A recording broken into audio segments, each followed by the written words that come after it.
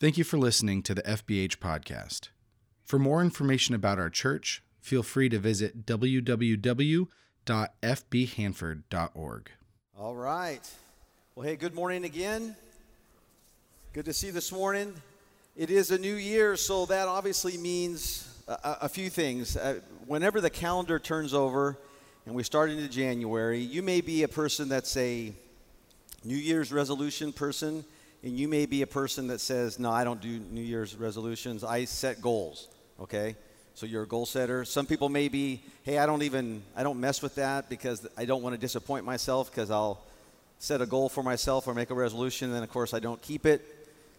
Regardless of where you might be on that spectrum, the reality is when the new year starts, there is a sense of hopefulness, of expectation, of saying that this is a new season. So you may say, starting today, I'm going to start eating better, or I'm going to do X, Y, Z, and try to make it happen. And so we know that we do that. And even as Christians, we'll make goals maybe in our spiritual life. We'll say, this is what I want to do in 2021. My daughter is one of those people that picks the word for the year. Do any of you do a word for the year? I mean, this is a thing. This is a little bit, I think, a generational thing. I don't remember this being a thing when I was younger. But, so the word might be grace or mercy. And so she'll post that someplace, and that's going to be her word for the year. So some people do that.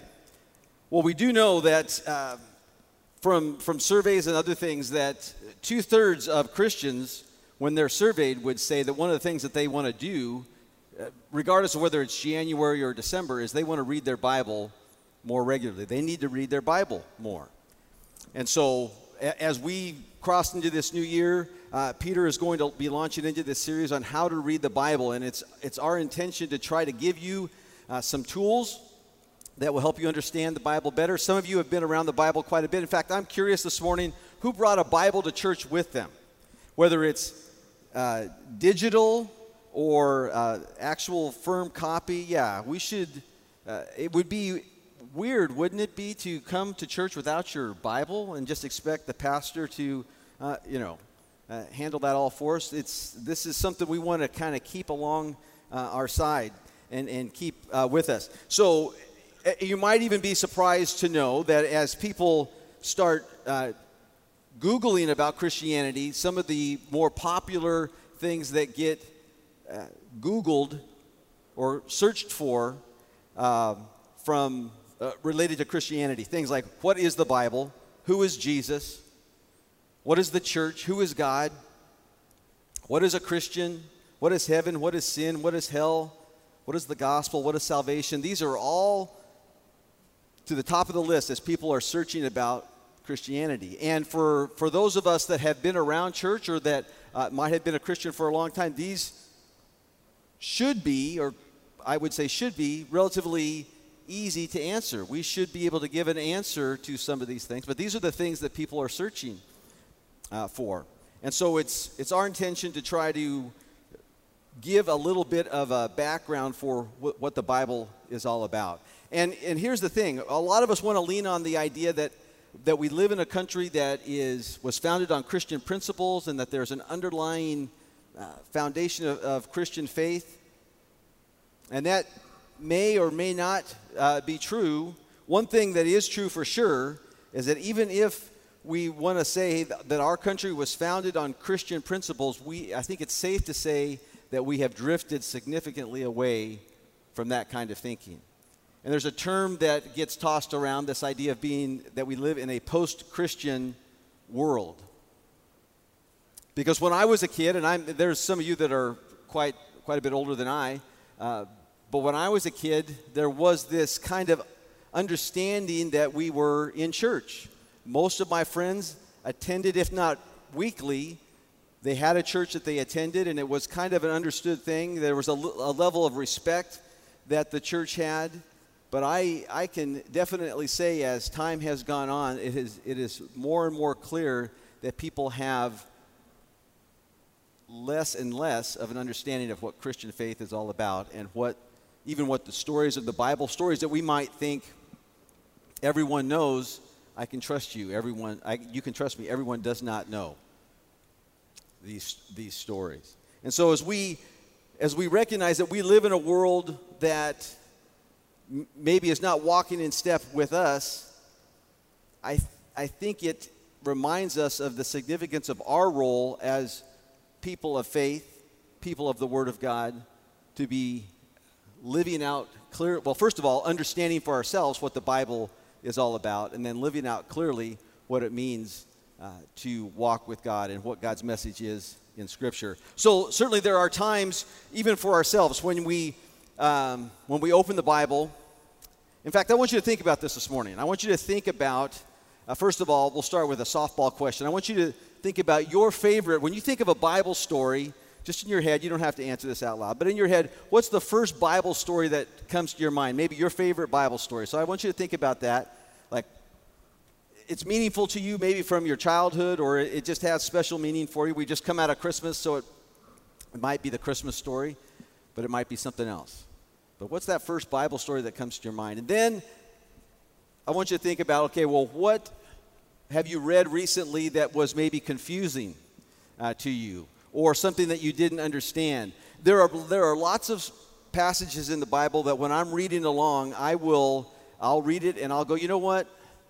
I'm just going to keep going. I'm not sure what's happening there. I'm just going to keep going. And so it's easy just to kind of read past it, and we'll say, well, I know that it's got some meaning, or it's important, but I don't understand it, so I'm going to keep going. So it can be overwhelming. It can be confusing when we approach some of the things in God's Word.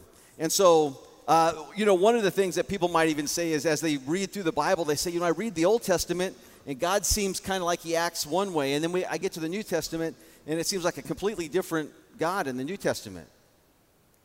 And I think people outside of Christian faith would probably agree with that there's this angry, vindictive God of the Old Testament and this loving, forgiving God of the New Testament. And they see it as two different people or two different gods. And so we need to understand that as we approach these questions, especially for those of us that would say, hey, we're people of faith, we need to be able to address these and begin to proclaim clearly the message and the Word of God to a world that needs to hear it. So we're going to do our best to do that. During this month, there's going to be all sorts of resources for you. On your way out this morning, if you don't have a Bible reading plan for this year, at our guest services table, there is a sheet there for you. We'll give you a schedule on how you can read through the Bible this year. I realize you're already, 3 days behind? But that's all right. That's all right. You can make that up, or you can finish 3 days late. But you want to be a part of that. If you, it's also available on our Facebook page as a download. You can download it and print it. Also, later this month on the 17th, we're going to be offering a 5-week class that's going to go a little bit deeper into how to read the Bible and understanding it in a deeper way. And so that's going to happen on Sunday evenings virtually. It's going to happen online. If you want to register for that, again, there's information on the Facebook page as well as our events page on the app. You can sign up for that. We would love to have you join us as we just kind of dive a little bit deeper in, how can we read the Bible for better understanding? That's my concern as a pastor. So I want us to read with a level of understanding of what God's trying to say to us. And I know Peter's going to touch on this later in this month, but here's one of the things that concerns me, and I'm guilty of this too. There's a lot of times when I'm in a Bible study, and I will say something like this when we're looking at a passage. I'll say, well, to me, this passage means blah, blah, blah, blah, blah. And someone else will say, well, yeah, to me it means this. And I want us to be real careful that we're reading to get an understanding of what God's Word is to us. It's not my interpretation of what the words say, but what is God's message to me? And so it's going to be important for us to understand, hey, who wrote this? What was the situation that they were addressing? And then begin to pull a message out of it for our own lives. And so just want to encourage you to join us along this journey. Peter's going to talk a little bit about how we got the Bible in the first place, the history of the Bible. How did they decide the Old Testament and the New Testament? All sorts of good information over the next few weeks. So we would encourage you to join us as we as we go into this study together. But we need to understand that the Word of God is part of God's revelation to us. You know, the Bible talks about God revealing himself to us. And if you have a Bible this morning, I would encourage you to find Romans chapter 1, verse 20. And the first idea of God's revelation to us is this general revelation of God.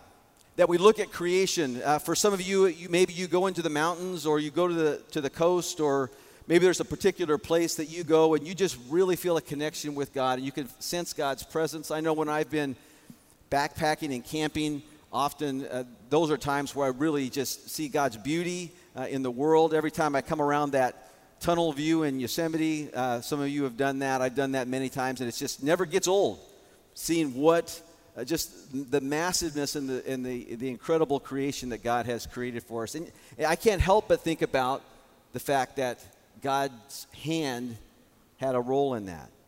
That's the idea of God's general revelation. In fact, in Romans 1, verse 20, this is what it says. For since the creation of the world, God's invisible qualities, his eternal power and divine nature have been clearly seen, being understood from what has been made, so that people are without excuse.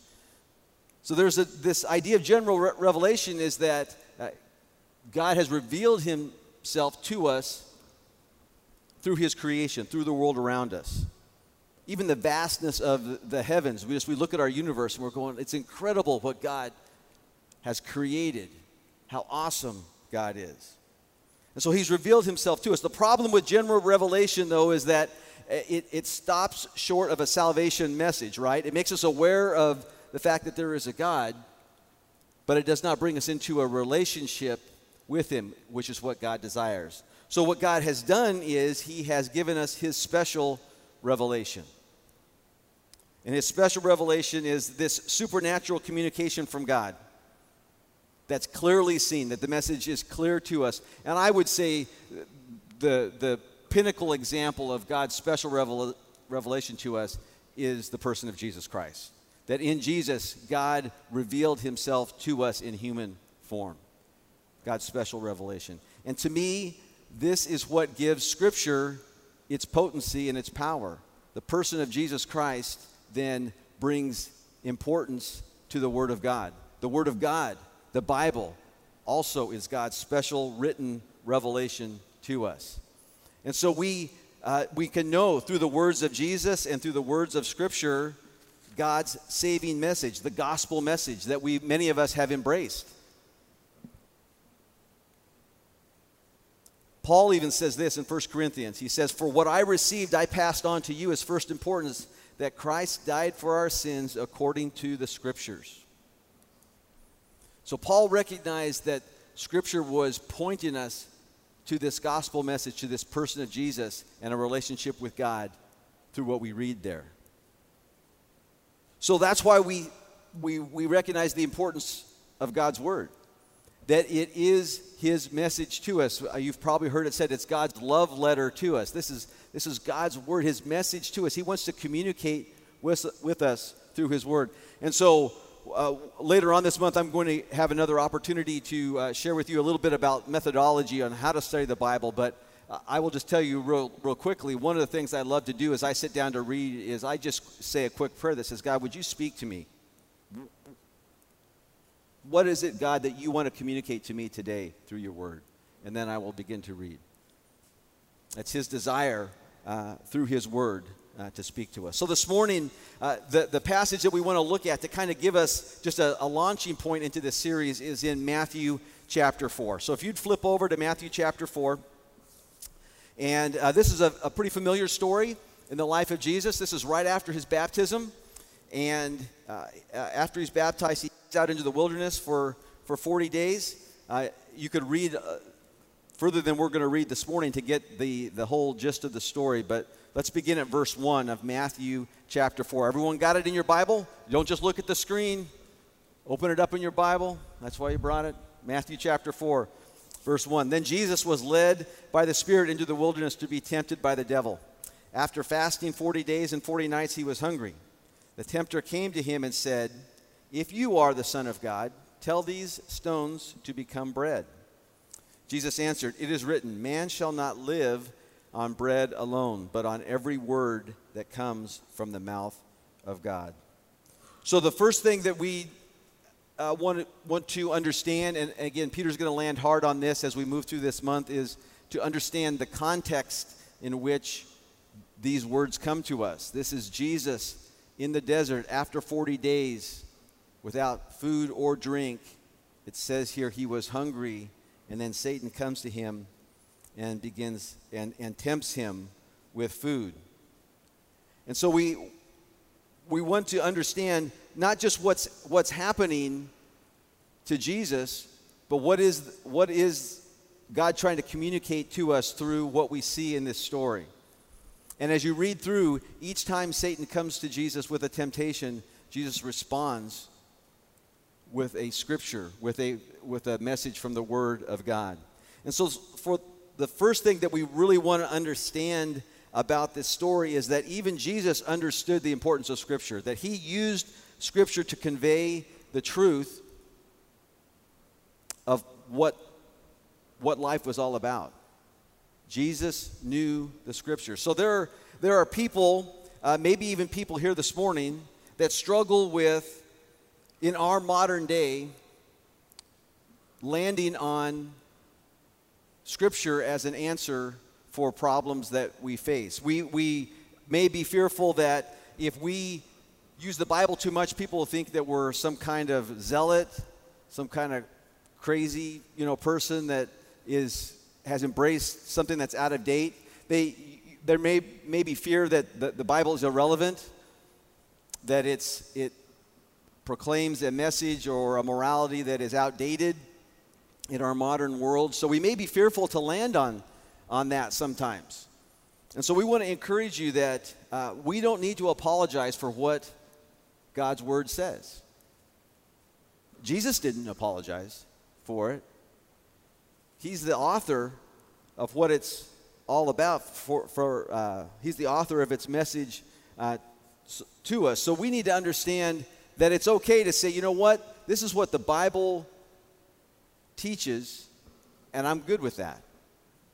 And I would add to that, my understanding is if God created me, and God created you, and he created humanity, and he understands what or how best humanity will flourish in this world, then I can trust him.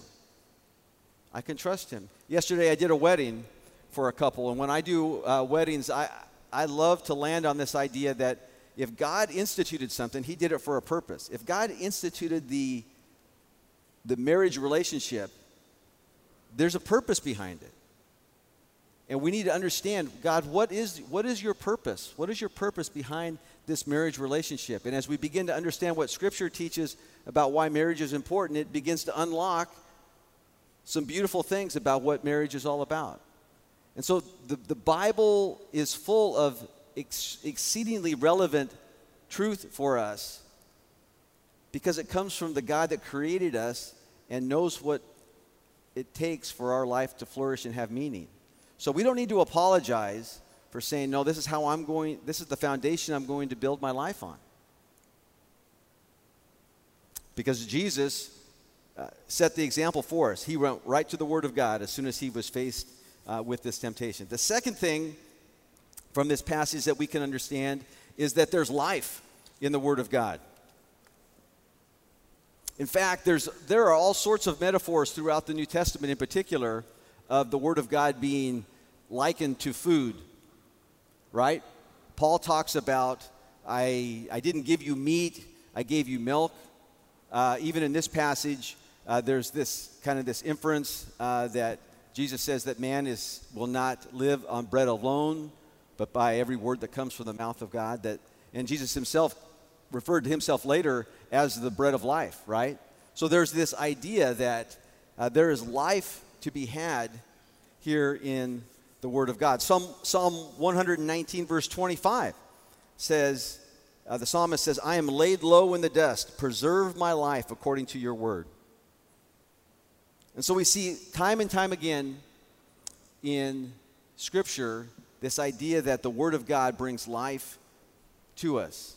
Now, this is where it gets a little can get a little weird, right? I mean, for those of us that maybe are people of the Word, we might be able to think about a time where we were reading along and we really got a sense that God spoke to us through His Word. But when we start talking like this is where people outside of Christian faith might begin to think we're weird, right?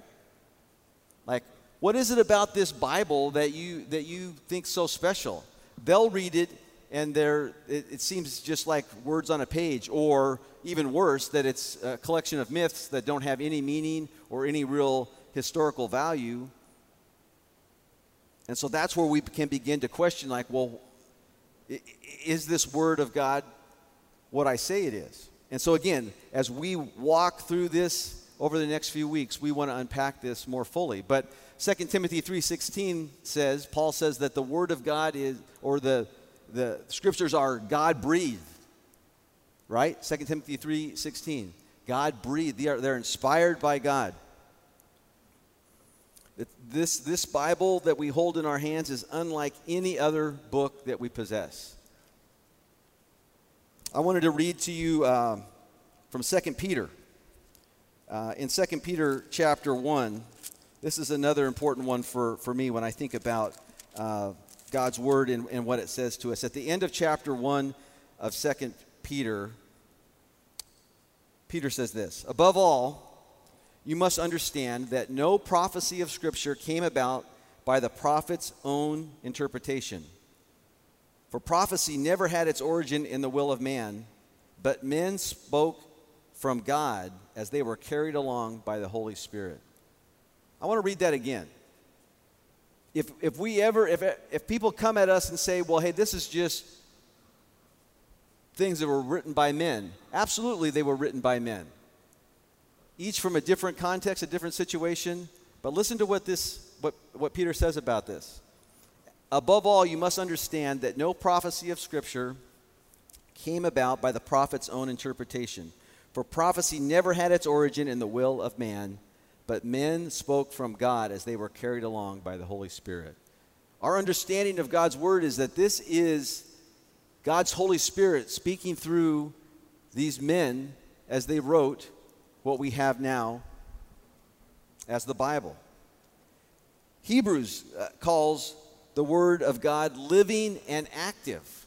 That this is a book that's alive, that wants to change hearts and lives, and does change hearts and lives. It transforms how we think, how we live. There's power in the Word of God.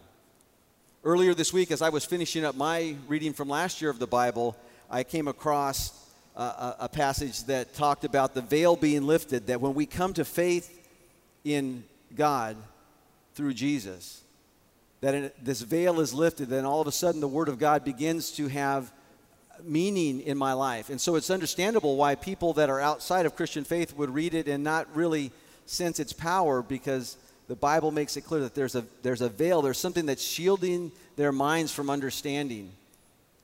And so the Holy Spirit begins to lift that in our life, and we're able to understand what God is saying to us. And so we know that this is God's Word. It does what it says it's going to do. It is accurate. People will start saying, well, yeah, there's been changes. We can address all of these arguments as time goes on. There's so many different translations. Why is that? How come this word says this one place and this another place? You can with confidence embrace God's Word as the truth. Peter has many times over the past couple months even referred to this idea that God's Word is accurate and true and right. And so we want to build off of that. What God calls sin is a sin. When he proclaims forgiveness, there is forgiveness. Where he gives life, there is life. Where he gives hope, there is hope. And so we want to embrace the reality, the truth of what God is saying to us through his Word. And we want you, as we follow through together on this, that we become people who don't just know the Word of God, and this is important, but we're beginning to live the Word of God and understand how our lives are different because of what God's Word says to us.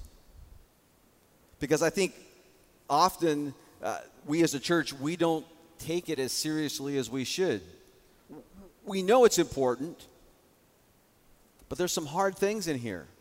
And so reading for understanding is important, and then reading with a track towards obedience is also important. So it's not just knowing the words on the page. And you may be saying, well, hey, you know what, Jeff, I'm not really a reader. I don't read much, or memorization is real hard for me. I don't memorize. And, I mean, I understand. I even recognize as I've gotten older that memorization is more difficult for me than it was when I was younger. But at the same time, I can hear a song from the 80s that comes on the radio, and I'm singing along with it. I know all the words. So for me to say, well, hey, I just can't memorize, that would not be completely accurate. But it's not just about memorizing. It's not just about reading. It's this idea that we want to read for understanding that leads to obedience, right? That we want to live in a different way. And God's word is pointing us to something that is different and new. A new way of living. The way we were intended to live. The way God created for us to live. And so there's many of you may remember Abraham Maslow's hierarchy of needs. This triangle that, has the most important things, food, water, air, or whatever at the base, and as it moves up but the most important things were the foundation of that pyramid. And when we think about our Christian faith and we start to think about what's most important for us, and I'll just personalize it and say what's most important for me is that I want to hear from God in my life. And so then I have to ask myself, well, how does that happen? How does that best happen that I hear from God in my life? And the first place I'm going to go is I'm going to go to the Bible and say, well, God's given me his word in written form. It's right there. And so the more it collects dust on my shelf, the more I'm missing out on an opportunity to hear from God. If that's what I want to do, if I want to hear from God, I got to crack this open and begin to say, God, speak to me through your word. And so that's our challenge as we jump into this new year. That if we've got a hierarchy of needs as a church, is we want to be people of the word. That this is foundational to who we are as God's people. And so then as it goes out from there, as it begins to take up residence in our heart and life and begins to change us, it needs to become part of our message to the world. That as a church, that we embrace the word of God, it changes our hearts, our minds, our lives, and then we begin to proclaim and communicate this message to a world that needs to know the truth that's in the word of God. Am I right? Is God's word living and active in your life today? Is it changing your heart and life? And if it has, and if it is doing that, then I want to encourage you to embrace the responsibility to take this message to a world that needs to hear his truth. Let me pray for us. God, we're so grateful for your word. God, that you desired us to have a relationship with you, so you sent your son, Jesus, to be our Savior, that through him that we can come to an understanding of this new life in you. And then we're grateful, God, that you've given us your word, that as we think about being people of faith, that you desire to speak to us through your word. And so this morning, as we start into a new year and as we maybe have made some decisions and set some goals for ourselves, that right at the top of that list would be that we want to know you in a deeper way, that we want to know your word with greater understanding so that you could speak to us. And so this morning, even if you're sitting here this morning and that's a decision that you need to make regarding, I don't want to just kind of toy around with this Christian faith, but I really want to embrace it as we launch into this new year, that fundamentally I want this to be what my life is about. Man, we're right with you on that. That's our hope and our prayer for you. And perhaps you're here this morning and you have never even, or maybe you've been considered in a relationship with God, but you've never made that decision. And it really starts with simply admitting that you're a sinner in need of a Savior. Acknowledging your need before God. And secondly, that you believe that Jesus came to reveal God in a more intimate way to us, but more importantly, that he brings new life into our life, and then see that we choose to follow him every day. And that's a choice that each of us can make each and every day. So God, we are grateful for your word, for the truth that it proclaims.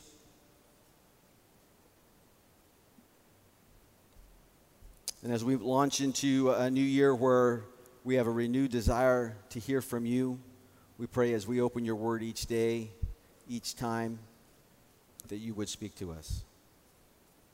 Thank you, God, for meeting us here. In Jesus' name, amen. Well, this morning it's our privilege to move into a time of communion. And to, as we do this each month, it's really, I think it's important for us to understand that God wants to meet us even in this time. And so we want to give you a moment. The Bible says that we need to examine our hearts before God. And so we want to give you time this morning just to be before God. We'll sing a worship song together. And then I'm just going to ask that you would ask God to speak to your heart. Maybe reveal within you some work that you need to do there. Get that taken care of, and then we'll take communion together. Let's worship. Man, that idea of even the imagery that happens all the way, again, through Scripture, this idea of new life, that Jesus Christ is my living hope. This is fundamentally life-changing, right? This is moving from death, hopelessness, to life and hopeful. This is what Christian faith is about. This is the difference that it makes in a world that is struggling with this whole idea of what is life about, especially in the year that we just came out of. And we have the truth from the Word of God of what this living hope is all about. That should give us a new bounce in my step as I move into this week, as we think about what's in front of us. And it really revolves around what Jesus did for us. And that's what this communion meal is about. So on that night that Jesus was with his disciples, he was in an upper room. They were celebrating the Passover meal. They didn't fully recognize that he was becoming that Passover lamb, this hope that they had been anticipating. Through the words of the Old Testament scriptures, they were anticipating this Messiah, and here he was in front of them. And he took the bread and broke it, and he said to them, "This is my body broken for you. Take and eat in remembrance of me."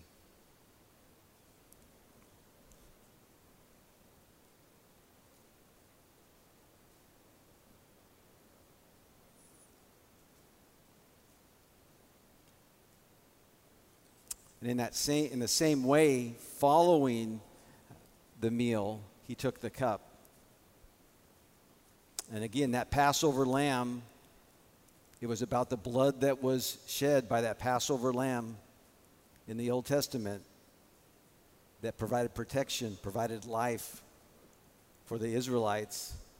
Jesus said, this cup is the new covenant, the new agreement in my blood that is poured out for you. Take and drink in remembrance of me. Let's drink together.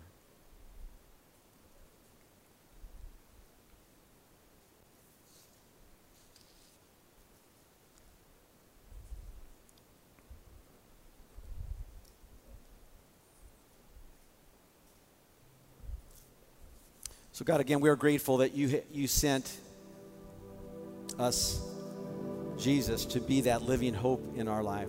God, we're grateful for that special revelation of his life that we see lived out in the pages of Scripture. And God, we're grateful for the Word of God, the Bible, that points us to the truth of who you are and how we are to live.